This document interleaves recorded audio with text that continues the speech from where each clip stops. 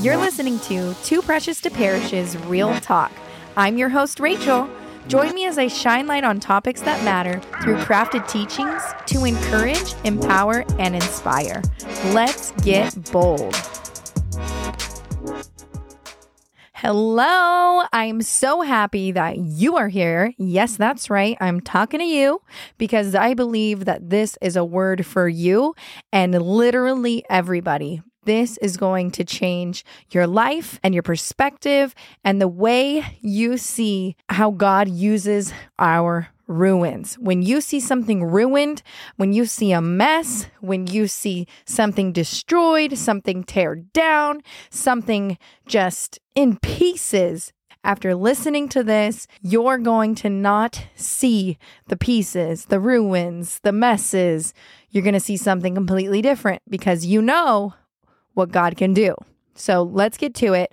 I am discovering my love for the book of Nehemiah. It is quite incredible. I noticed a few key things here that are so relevant to our lives today. Nehemiah is so relatable.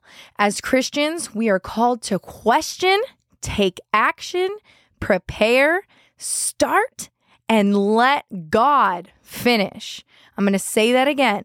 As Christians, we are called to question, take action, prepare, start, and let God finish.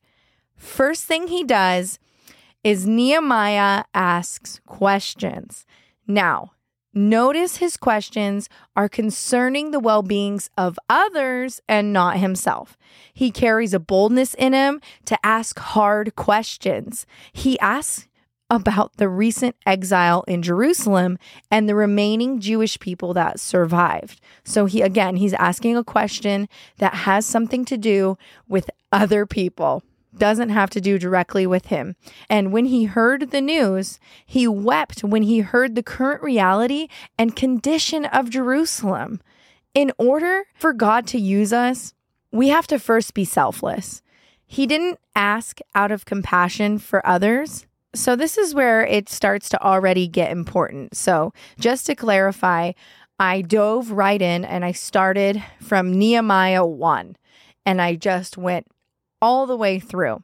And this is what I got from the beginning passages, and it just spoke out and stood out to me so much because I have personally stood in ruins, stood in my own messes, other people's messes, and just felt extremely defeated. But we don't have to feel defeated. We can be instead like Nehemiah.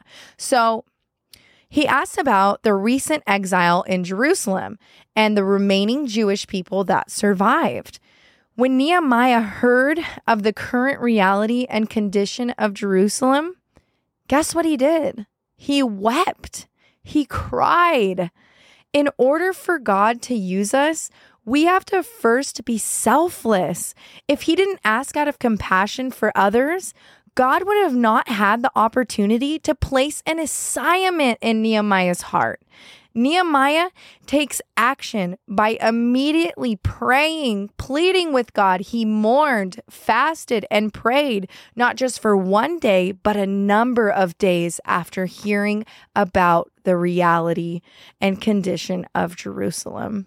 Something we get news of takes time to get a true hold of. Some news we bear has to be taken to the feet of Jesus time and time again, day after day, because some of the news that's coming in, and I'm talking our daily news, not news from the news medias, but from just our day-to-day life, the things that we hear, the things that are going on, our current realities, they can be a lot, they can be heavy, and they can be very real. So, like I said, some news that we bear has to be taken to the feet of Jesus time and time again, day after day, because it's so hard. God doesn't call us to carry it. That's why Jesus was carrying the cross, because he wants us to give it all to him. All the pain, all the hurt, everything to him. So Nehemiah pleads to God in Nehemiah 1:8. He says, "Please remember what you commanded your servant Moses. If you are unfaithful, I will scatter you among the people. But if you return to me and carefully observe my commands, even though your exiles were banished to the ends of the earth, I will gather them from there and bring them to the place where I choose to dwell my name." So those are the words of God. And we know that anything God says is for sure and can completely be trusted. So he says that he will gather them from there, from the scattered, from the banished places, and bring them to the place where God chooses to dwell his name. Nehemiah continues on to declare the Lord's redeeming power and strong hand. Nehemiah asked the Lord for the Lord's compassion before returning to his daily position. Now, Nehemiah is a cupbearer for the king during this time. At first, I had no clue what that was until I looked it up. And a cupbearer doesn't sound like a crazy job, but apparently it was very important. A cupbearer was in charge of serving the king wine and drinks. Now, a cupbearer doesn't sound like a crazy job, but apparently it was important. In this case, let's say it's like working in a bakery at Costco. Every single morning, the manager came to you for a muffin, and you smiled big when you handed it to him. Then one morning, like usual, the manager comes to you for his morning muffin, but notices your smile is missing and something is possibly wrong. But because you were always faithful to serve and you did your job well, it gave you the favor when you needed it. Something similar happens to Nehemiah, where his daily position allowed for him to put in a big request with the king. When the king asked Nehemiah, "Why are you sad when you are not sick?" he shares with both the king and queen his request to send him to Judah and to the city where my ancestors are buried so I may rebuild it. The Bible says in Nehemiah 1:3 that Nehemiah was told the remnant who survived are in great trouble. It says that Nehemiah, when he had asked so selflessly what was going on in Jerusalem, he was told that the remaining who survived are in great trouble and disgrace. Jerusalem's wall had been broken down and its gates burned down. Nehemiah could have heard the news and thought, at least I'm okay. Or it has nothing to do directly with me, or it isn't affecting me. But that is not who God calls us to be. God calls us to have compassion and take action. The news of the pain and suffering weighed on his heart. This got me thinking about how I feel when I hear about children being trafficked or the unborn being killed. My heart becomes so heavy, but longs to make a difference. Let us not be hearers of the word, just like the Bible says, let us not be hearers of the word, but doers. That's what Nehemiah does. I love that. He's a doer of the word. He heads out to make a difference. And I love that God always makes a way for us. He gives us the favor when we need it and the courage to set out. And then something else amazing happens. So the king allows him to go. And the king also writes letters on behalf of Nehemiah so that he may arrive safely. And the king also sent officers and the cavalry with him. Now that is favor. Don't forget how this all started. It started with compassion in his heart for others. The Bible tells us that Nehemiah starts preparing for the rebuilding by first inspecting the ruins of where the wall once was. So there he is, looking at this mess, looking at ruins, looking at what used to be, but he didn't lose hope. He saw it all in pieces, but he didn't lose hope. Just because something looks hopeless doesn't mean it is. Nehemiah 2:11 and 12 says, "For 3 days I got up at night and took a few men with me. I didn't tell anyone what God had laid on my heart to do for Jerusalem." So each night of those 3 nights, he got up and he was preparing for what God was doing. He was preparing his heart. He was preparing in his mind. He was coming up with a strategy. And then I just love that. How many times has God spoken to us specifically or given us a specific assignment and we shared it with someone or with many people even, and we just don't get the reaction that we thought that we would because they just didn't see the vision through the lens that God gave us specifically for us. Not everything God shares with us is to be shared with others at that time. Sometimes those visions are special just for us. And those assignments are our assignments, not theirs. And I mean, of course, don't get me wrong, it's okay to share, but don't be sharing when you should be busy preparing. I wonder what would have happened if Nehemiah actually did share what God has put on his heart. He could have gotten bad advice, or if the word would have gotten out sooner than God wanted, and his enemies might have heard, right? So before any work had been done. A wise woman or man isn't going to shout, "Look what I am going to do. Look what I am doing," when you know that you're going to have people against it. A wise person just wouldn't do that. Maybe somebody with a big ego would, but not somebody who's humbled at the feet of Jesus and on a specific assignment that God has called them to. But I mean, come on, just look how sought out Jesus was even when he was just a baby. He wasn't even a threat to all their evil agendas then. I guess directly a threat to their evil agendas because we know what Jesus did. But some plans are baby plans, not ready to be shared. And that's okay. Instead of seeing all the work ahead of him and turning back and going home after visiting the ruins, Nehemiah declared to the people, "Let's start rebuilding." The Bible says that this encouraged the people. I know personally that I am encouraged by a leader who is able to stand on ruins and see the victory. God calls us to see past the ruins, past the mess, past the temporary defeat. And this is the most amazing part. He says, let's start. That's all we need to do is start. That's where God begins. As believers of the word, we need to be able to see something hopeless, but declare his goodness and start. Now that's when the battle begins. I hate to, break it to you, but in Nehemiah 6, it says that the enemies heard that Nehemiah had rebuilt the wall and that no gap was in it. Though at the time, he still had not installed the doors at the gates, but that's okay. And, there will always be intimidation when you're doing the work of the Lord. Don't be bullied or allow yourself to shift or change or pivot your assignment just because the enemy hears and sees what God is doing in your life. There are times that God gives us the opportunity to rebuild. We are so blessed and so fortunate because of God's grace.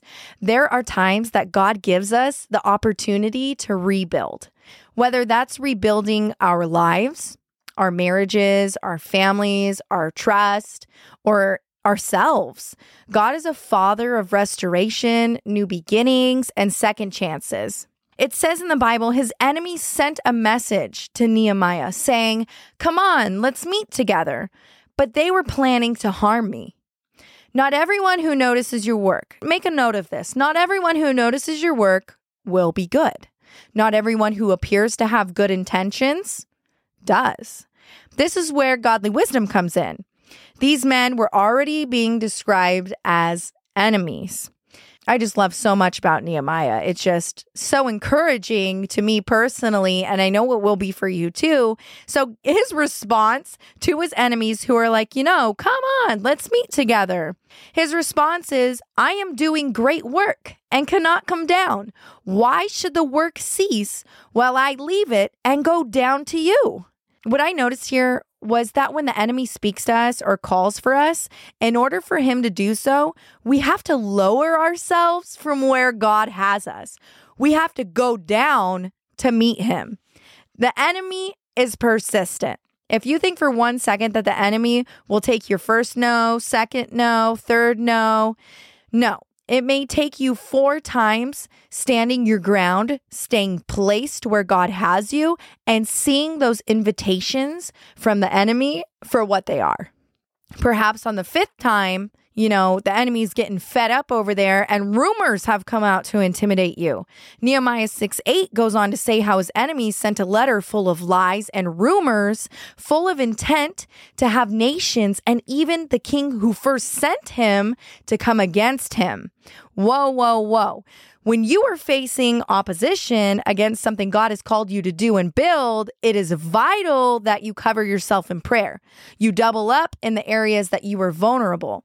It says in the Bible that the men brought their weapons who were with Nehemiah even when they were washing. This goes to show that we always have to be on guard. We always have to be ready because the enemy is a sneaky, sneaky snake. And especially when we're called and we're doing God's work, which is everybody's called. So we all need to be on guard and ready at all times. So prayer is vital, absolutely vital. So prayer is totally vital. How you handle rumors and lies and attempts to tear you down and all that God is doing is also very important.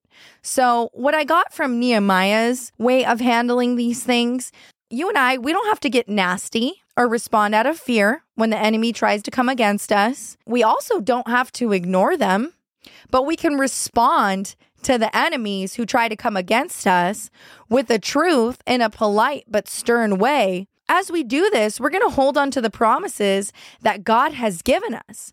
Philippians 1:6 says, I am sure of this, he who began a good work in you will carry it on to the completion until the day of Christ Jesus. So he's going to finish what we have started together in alliance with God. He's going to finish it. He just needs us to start it. He just needs us to have the compassion. He just needs us to care. He just needs us to step out in faith, and he will be there to carry it through and protect us from our enemies who have tried to come against us, but we don't have to fear. Nehemiah doesn't waste any more time on these guys. He isn't responding out of fear or intimidation. Nehemiah isn't responding with, text novels and wasting, writing them over and over, going back and forth. No, Nehemiah responds and continues to work on what the Lord has given him. How many times do you think that you and I have second-guessed ourselves when the enemy has come against us?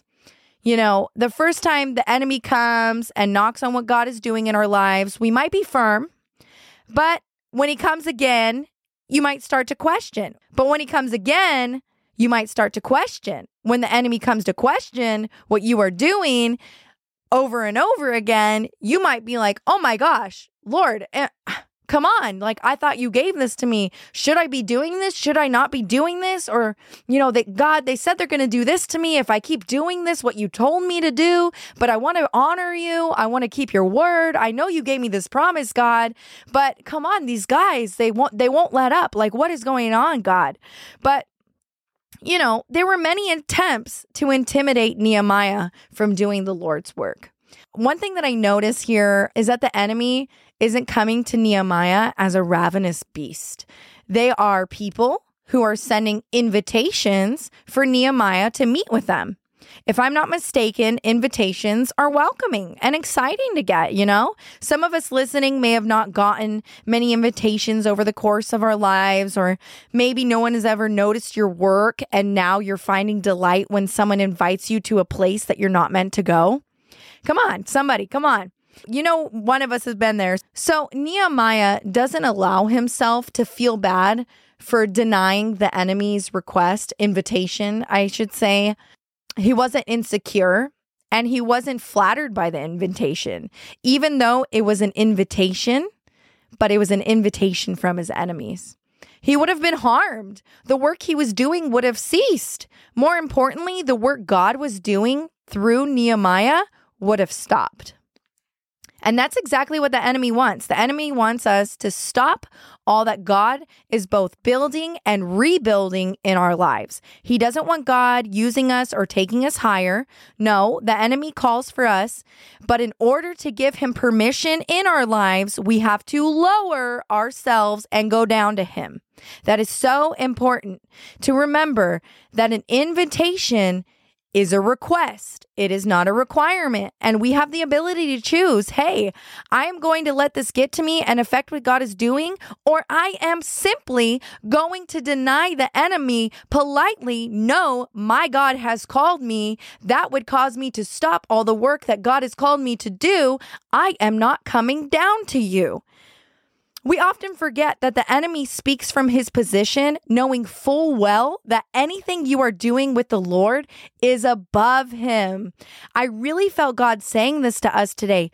Do not be intimidated when the enemy calls for you. You must remember the enemy's character. He does not like to see God rebuilding. The enemy destructs. God reconstructs.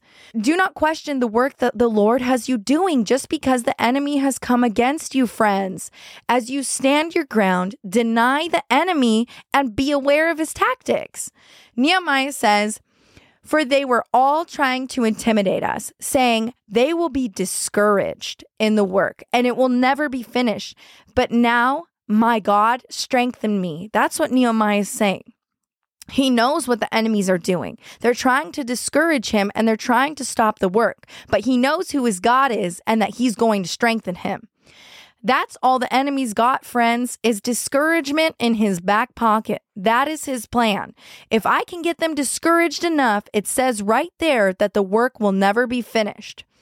Although that it is not necessarily a truth, because it is a statement that doesn't come from God himself. That's what the enemy uses as a tactic time and time again. I believe full well, even if we've allowed the enemy to discourage us in the past and allowed us to get so down that we stopped participating in what God is doing in our lives, God always has the ability to swoop in, pick us up, and place us where we need to begin again. I'm not sure where you're at right now, if you're doing the work that God has specifically called you to do in this season, but do not be discouraged. If you have the enemy sending you invitations to come and get on his level, do not go. And if you have responded to the enemy's invitation of defeat and discouragement, it is not an agreement that you have to stay in. It is God that takes us out from the enemy's snare. It is God that uses ruins to rebuild. It is God that protects. It is God that protects us as he directs us. It is God that gives us both the strength and the discernment to deny the calls of the enemy. So we must keep building. We must stay focused. We need to stop looking at the rebuilding process and start looking at it more like the opportunity that it is.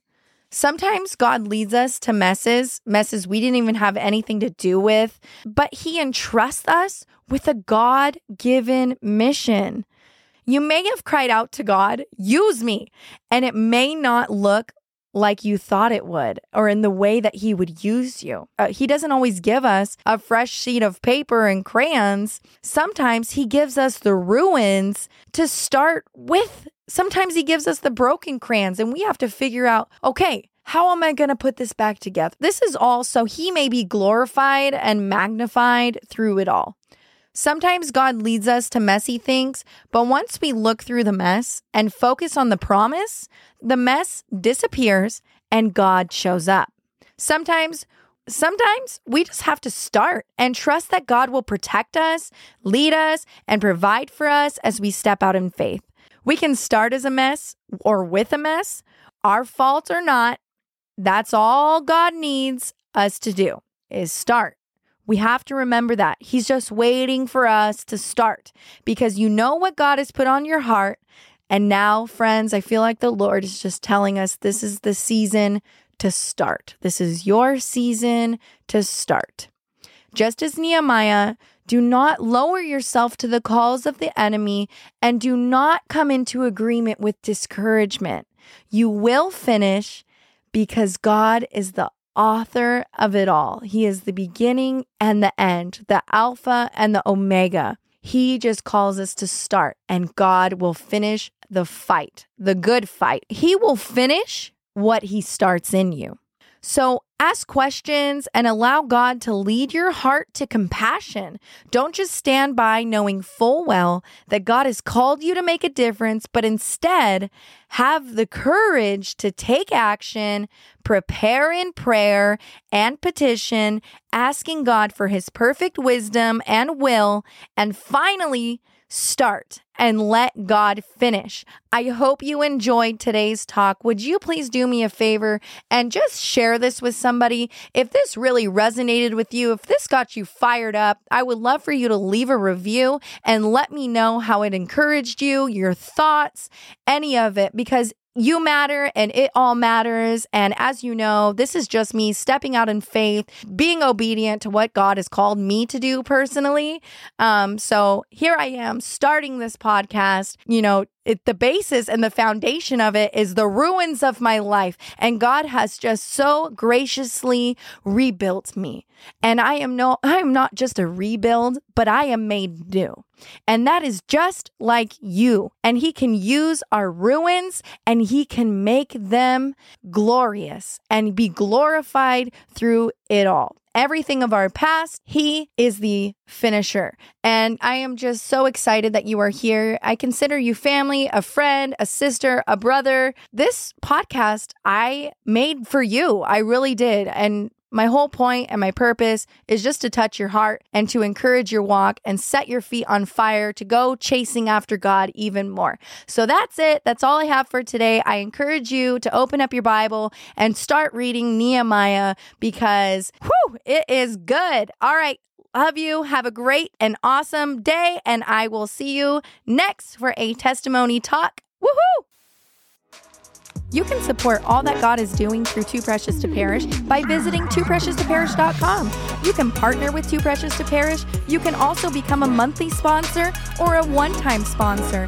But either way, just know that together, God can use us even more.